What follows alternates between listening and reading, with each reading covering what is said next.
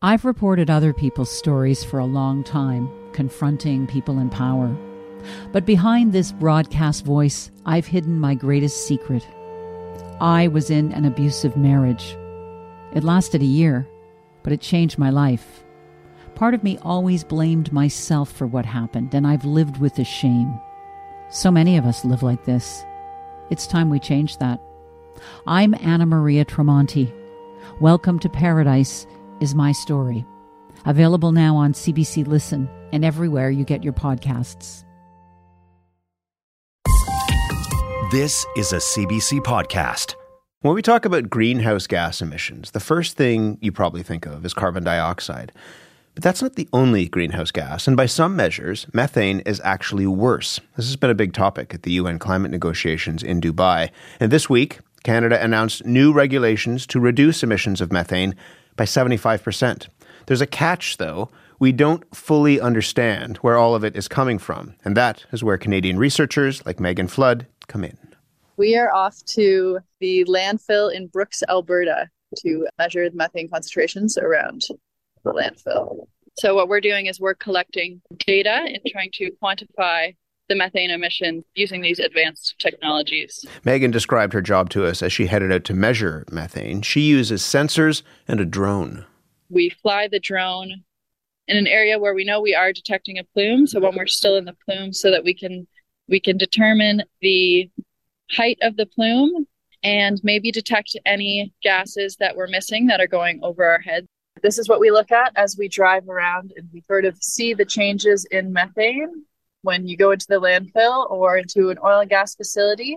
So it's spiking right now, you can see. So if I go to the actual levels, it's spiked up. It's really cool to see it funneled into the policies that are being developed. Hopefully mitigate some methane emissions. Megan's car is part of a fleet of vehicles operated by researchers from the Flux Lab at St. Francis Xavier University. This is a research group that's supported by industry, regulators, government, and NGOs. It's all headed up by Dave Risk. He's in Antigonish, Nova Scotia. Dave, good morning. Good morning, Matt. Thanks for having me on the show. Thanks for being here. Let's start with a definition. What is methane?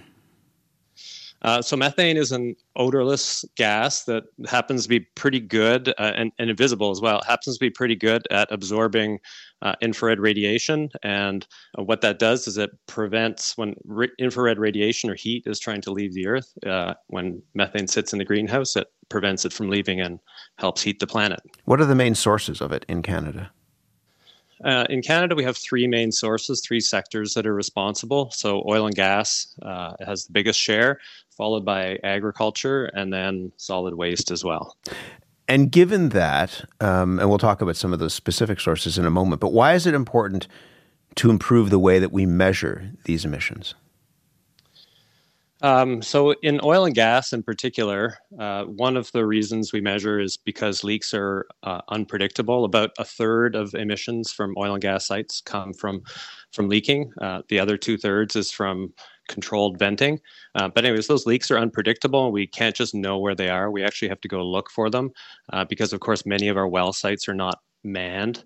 And so we occasionally happen by the rare super emitter that might be emitting as much as 100 pieces or 100 other well sites or 100 pieces of equipment. And it's really important to catch those. So we have to look for them. And then the other reason is basically to quantify. We need numbers to manage the problem. And the old engineering adage is that we can't manage what we don't measure. And so we need the numbers, and we need better inventories to help guide us to the destination that we're looking to hit. And so we heard Megan out there trying to do some methane measuring with some new equipment. Tell us about how she actually is doing this. What are the sensors that is measuring that are measuring the methane? So she's using a sensor that's mounted in a vehicle. The sensor is called a spectrometer, and it's the sort of broadest class of analyzers that we'd use for measuring methane. It takes advantage of methane's absorbance of light, and so we have a light source, and then we have a detector, and then the light energy that's absorbed in between the light source and the detector is an indication of how much methane is there. And so we're carrying around this analyzer that measures, very, very fast and we're coupling those measurements of methane with wind measurements to understand what direction the wind is coming from as we're driving through sites. And so we have a package of algorithms basically that takes the wind conditions and the atmospheric conditions along with the methane readings and tells us what pieces of equipment are emitting and how much. And you can do that through those sensors that are mounted on cars, but people use drones and satellites as well, right? Yeah, Megan was also using a drone when she's out in the field. Satellites are becoming more capable all the time, and it's pretty exciting to be working in this field in general because the explosion of different types of sensor technologies and then the availability of them and the reductions in cost have all been, just sort of unimaginable in a period of only 5 years. When we spoke with Megan, she was on her way to measure those emissions at a garbage dump in Brooks, Alberta. Tell us about landfills and why the dump is such a big source of methane emissions. Solid waste sites give us a long methane legacy. So all of the organics that we put in the landfill over time basically rot in place slowly, and that's how we manage most of our waste. And landfills will emit for 100 years, and landfills are big point source emissions. The landfill will easily emit what 100 oil and gas sites, or maybe more than 1,000 oil and gas sites will emit. Wow. And so we don't have nearly as many landfills as oil and gas sites, but they are big sources, and they're well understood sources, and there are well understood technologies to pull the methane out of the landfill and to use it for beneficial uses like electricity generation. Because when we're talking about methane, it's the same thing as natural gas. So when we conserve methane, we also have a useful product. Huh. So, what do? Do you kind of put a pipe into the landfill or something and draw the methane out? Is that how you would get it out to use it? Yeah, that's exactly right. So we take a drill rig to the site, and we punch many holes in the landfill. A landfill has a cap that's impermeable and will basically hold gases to some extent underneath it. And so we use that as a collector. We punch holes in the landfill and put wells down through the waste, and then we put a big vacuum on those. Basically, couple them all together, put a big vacuum on it, and we suck those gases back to a facility that's generating electricity or something like that. Speaks to the need to keep organics out of the landfill as well, right? Yeah, that's the importance of diversion. So there are many provinces in Canada have banned organics from landfills over time, and that helps us manage those wastes in a different way through composting or other means that don't generate methane for 100 years. When we talk about oil and gas, do we know where those emissions are coming from? I think we have a much better idea, actually. Canada is one of the countries, because of research groups like ours and some others that have conducted very large-scale measurement programs, and there's a lot of interest in the federal government, and there's been a lot of interest in industry to get better numbers. I think we have a better understanding of our sources than maybe any other country in the world, to be honest. When this announcement was made in Dubai, one of the things that people said is, this is important in some ways because it's low-hanging fruit, that this is an easy way to try to tackle something that that is out there. Is that an appropriate phrase to you? Yeah, I think so, because methane is waste for the most part. And if we're emitting methane from oil and gas sites, what we're doing is we're actually just emitting natural gas that could have been used and letting that go into the air. So in Canadian oil and gas developments, it would be somewhere between maybe 0.3 and maybe up to 8% of the energy that we bring out from underground gets wasted by losing it into the air. That's a lot. And so, yeah, it is a lot. So luckily in Canada, most of the loss percentages are fairly low, but we do have some developments that emit more with a higher methane intensity. So anyways, it's a problem that is is mitigated relatively inexpensively, because we often have some kind of useful product that we're left over with that we can use.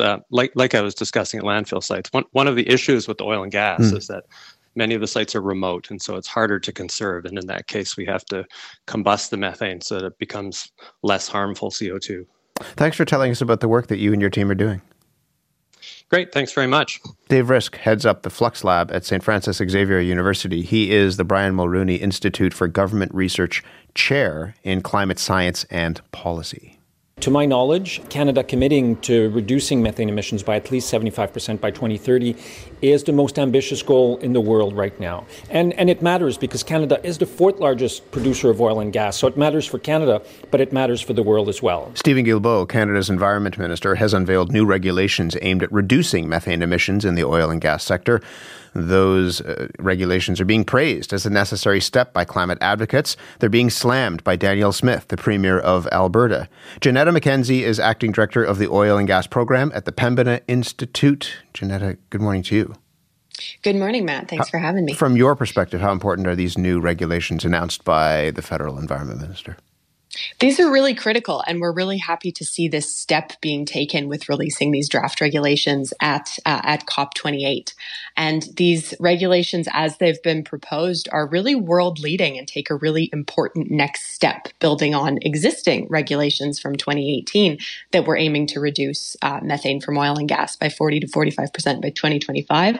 Obviously, that date's coming up, so we need to go faster and further. And so these regulations aim to reduce oil and gas methane 75% by 2030. Can you just quickly explain, 40% of Canada's methane emissions, as we were hearing, come from the oil and gas sector. Why is that sector such a big source of these emissions? Yeah, it comes down to, as Dave talked to just a few minutes ago, it comes down to a lot of leaks. It comes down to venting and flaring. And these are all things that are relatively low cost to mitigate. We can reduce a lot of these emissions pretty quickly by plugging those leaks, by reducing and eventually eliminating routine venting and flaring. But since, Canada is an oil and gas producer, oil and gas is beyond methane, Canada's highest emitting sector, and methane, and is also our highest emitting methane sector. It is really critical that we reduce these emissions in the short term. The Premier of Alberta, Danielle Smith, has said that these regulations are, in her words, dangerous and unrealistic. What is your response to what she says about this? Yeah, I don't think that's really an accurate read of these regulations. These are an amendment to an existing regulation, as I said, that was published in 2018, which is a regulation that Alberta itself already sought equivalency for with its own methane regulations in 2020.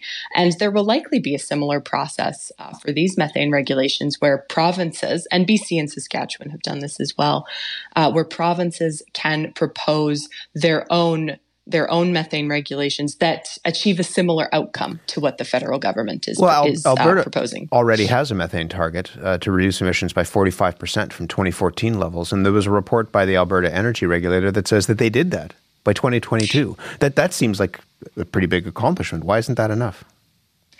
Because we know that methane is a really potent greenhouse gas. We know that it contributes a lot to climate change. And we also know, as you mentioned, that it's low-hanging fruit, that this is a quick and relatively low-cost way to reduce emissions from oil and gas, again, Canada's highest emitting sector, in a way that can help us meaningfully achieve our 2030 targets. And Alberta, like the federal government, has those targets for 2025. They're aligned at a 40 to 45% reduction. But another important thing to keep in mind, as Dave was telling us about, is the measurement challenge. So, the Alberta government has announced that it is ahead of schedule with its 2025 target, but we don't have an accurate measurement of our baseline, right, of the methane emissions that we're seeking to reduce from.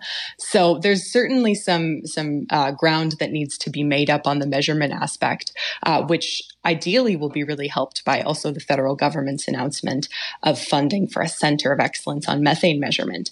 But the other big piece of this is 40 to 45% is not enough.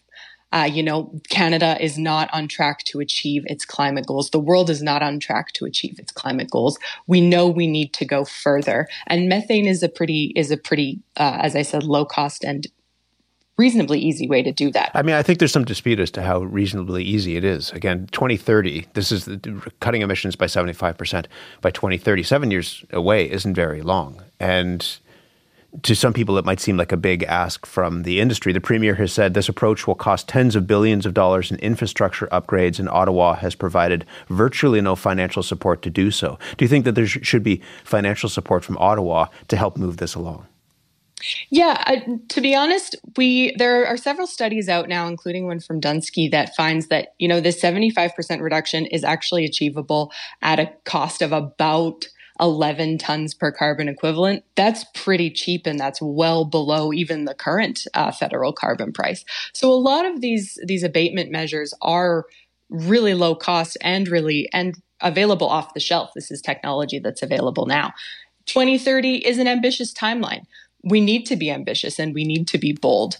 But this is also an area, like reducing methane in oil and gas, that industry has been, by and large supportive of, because they also know this is a way to take a pretty big chunk out of their emissions in a short period of time.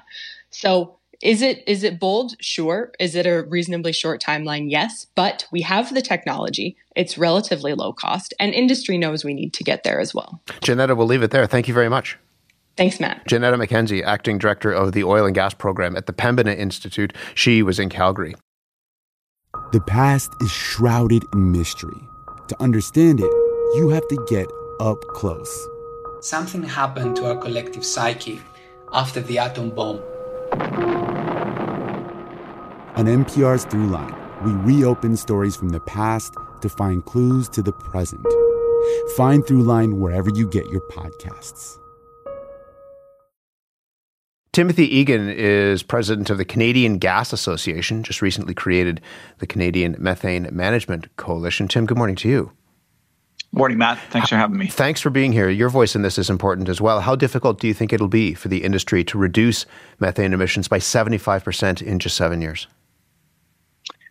Well, as you said, that's a pretty daunting target, Matt. As you also noted, industry's already made significant reductions. We are driving those reductions right across industry, from extraction of methane through to end use, through a whole variety of things that we've done over many years. We think we've made some really significant accomplishments. I question the suggestion that it's very affordable to do significant further reductions. The cost per ton of methane offsetting increases significantly. I'd say a lot of the low-hanging fruit has already been achieved or picked, as it were. But we're going to continue to work at it. We've created a variety of things, a natural gas innovation fund where we're investing in all sorts of new technologies like the ones that David talked about. And we continually try to improve the system operation from extraction through to end use. I thought it was interesting in reading about this last night, a comment from Michael Belinkie, who is with Advantage Energy, oil and gas company in Calgary, who said, yes, there's an increased cost to the industry, but if this is implemented correctly, it is a manageable cost that the industry was likely moving toward already. It's actually achievable. It sounds as though industry is on side with this idea. Well, look, here's the thing. Methane is our product, right? My association, the Canadian Gas Association, represents the gas utilities across the country, like Enbridge Gas here in Ontario. And what we do is we move methane into people's homes for their use in a whole variety of appliances. Obviously, we're very interested in making sure that product's managed well. We're buying it, we're putting it into our systems, we're selling it to customers. We don't want to be wasting any of it along the way. So there's necessarily a strong interest in making sure it's managed well.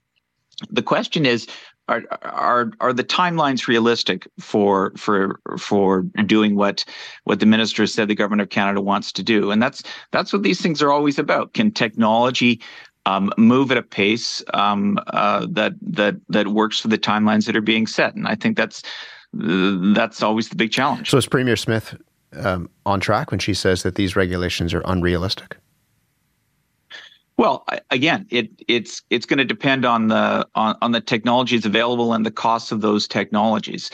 I think the Premier is pointing to the fact that the federal government, which is far removed from the industry, the provincial governments are much closer to the industry and to the sector. Although there has been collaboration. I mean, people have said, it's Tristan Goodman from the Explorers and Producers Association says that the government seems to have been have been listening to concerns from the industry, and the regulators seem to be working alongside parts of the industry.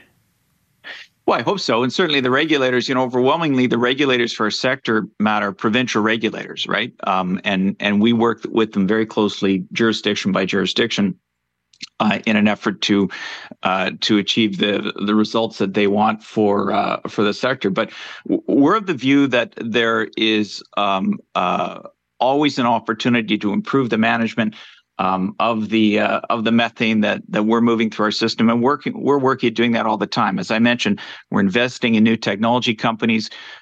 We've invested over $25 million in startup companies. We've actually created an emission testing center in Alberta, working with the University of Calgary, working with the federal government, with Natural Resources Canada, where we're testing all kinds of methane recovery technologies and methane management, methane measurement technologies. So that kind of work is ongoing, and I think it's very positive work. It's bringing all the players together. We want to keep building on that. Can I just ask you about the measurement piece of this? Because there's peer-reviewed research that has shown that oil and gas methane emissions are a lot higher than previously believed, and might be higher than we actually know of. So how can you measure whether you're hitting emission reduction targets if we don't actually know how much methane is being released in the first place? Well, I think it was it David who mentioned that there's just been a significant growth in new measurement technology over the course of the last 5 years. So the satellite technology is remarkably new. Drone technology is remarkably new. It's giving us the means to measure things that we simply couldn't measure before. And so that's changing the baselines that we're all using. We do have baselines, and for instance, Matt, what we're going to do is we're going to look at the amount of gas that goes into the system, the amount of gas that comes out of the system. The differential is the gas that assumedly is disappearing at some point over the course of that system. How is that disappearing? Well, it's either because of safety and maintenance things like blowdowns and venting that you have to do to keep your system operating properly, or there may be leaks at various points in the system as you replace equipment and so on. So it's a constant effort to improve how you measure that. When people say that we might be 50% off, I don't know. That seems like a very high number to me. That's a big number, 50% off. Yeah, I think it's a very big number, but as I say, the technology to measure is constantly improving, and we're always looking at what those measurement technologies are. We're always interested in more of them. Something else to note is when people talk about a 75% methane reduction target, emission reduction target, they're really looking at the globe and saying, there are serious problems around the world. As your previous guest noted, Canada's been very, very good at measuring and at monitoring and at capturing its emissions to date. You were talking about renewable natural gas earlier, or rather the methane that comes from waste disposal facilities. Right. We call it renewable natural gas. We can put that directly into the system, and we are right across the country. And so whenever we find instances like that where, here's a source of methane we hadn't recognized before, we're going to try to capture it because it's the gas that people can use in their homes to keep their energy affordable. Just a few seconds left. You hear about low-hanging fruit, but you also hear about the urgency of getting this right. Does the industry share that urgency that you heard from the Environment Minister, that this needs to be done now? Well, again, the industry has a vested interest in managing methane well. It's our product. It's how we run our businesses. It's how we keep energy affordable and reliable in people's homes. So in an environment that's getting hotter and hotter, where people realize that you have to figure out how to control those emissions. Well, I'd say in an environment where energy is getting very expensive, and we want to keep energy affordable, and natural gas is the most affordable and reliable energy option. And when we're looking at, inflationary pressures that are driven by the taxes on energy and the other pressures that we're facing, we want to make sure that we get this right so that everybody can continue to maintain a good quality of life and have the energy they need to do so. Tim, good to have you here. Thank you very much. Appreciate the time, Matt. Timothy Egan, president of the Canadian Gas Association, just recently created the Canadian Methane Management Coalition. He was in Toronto. For more CBC podcasts, go to cbc.ca/podcasts.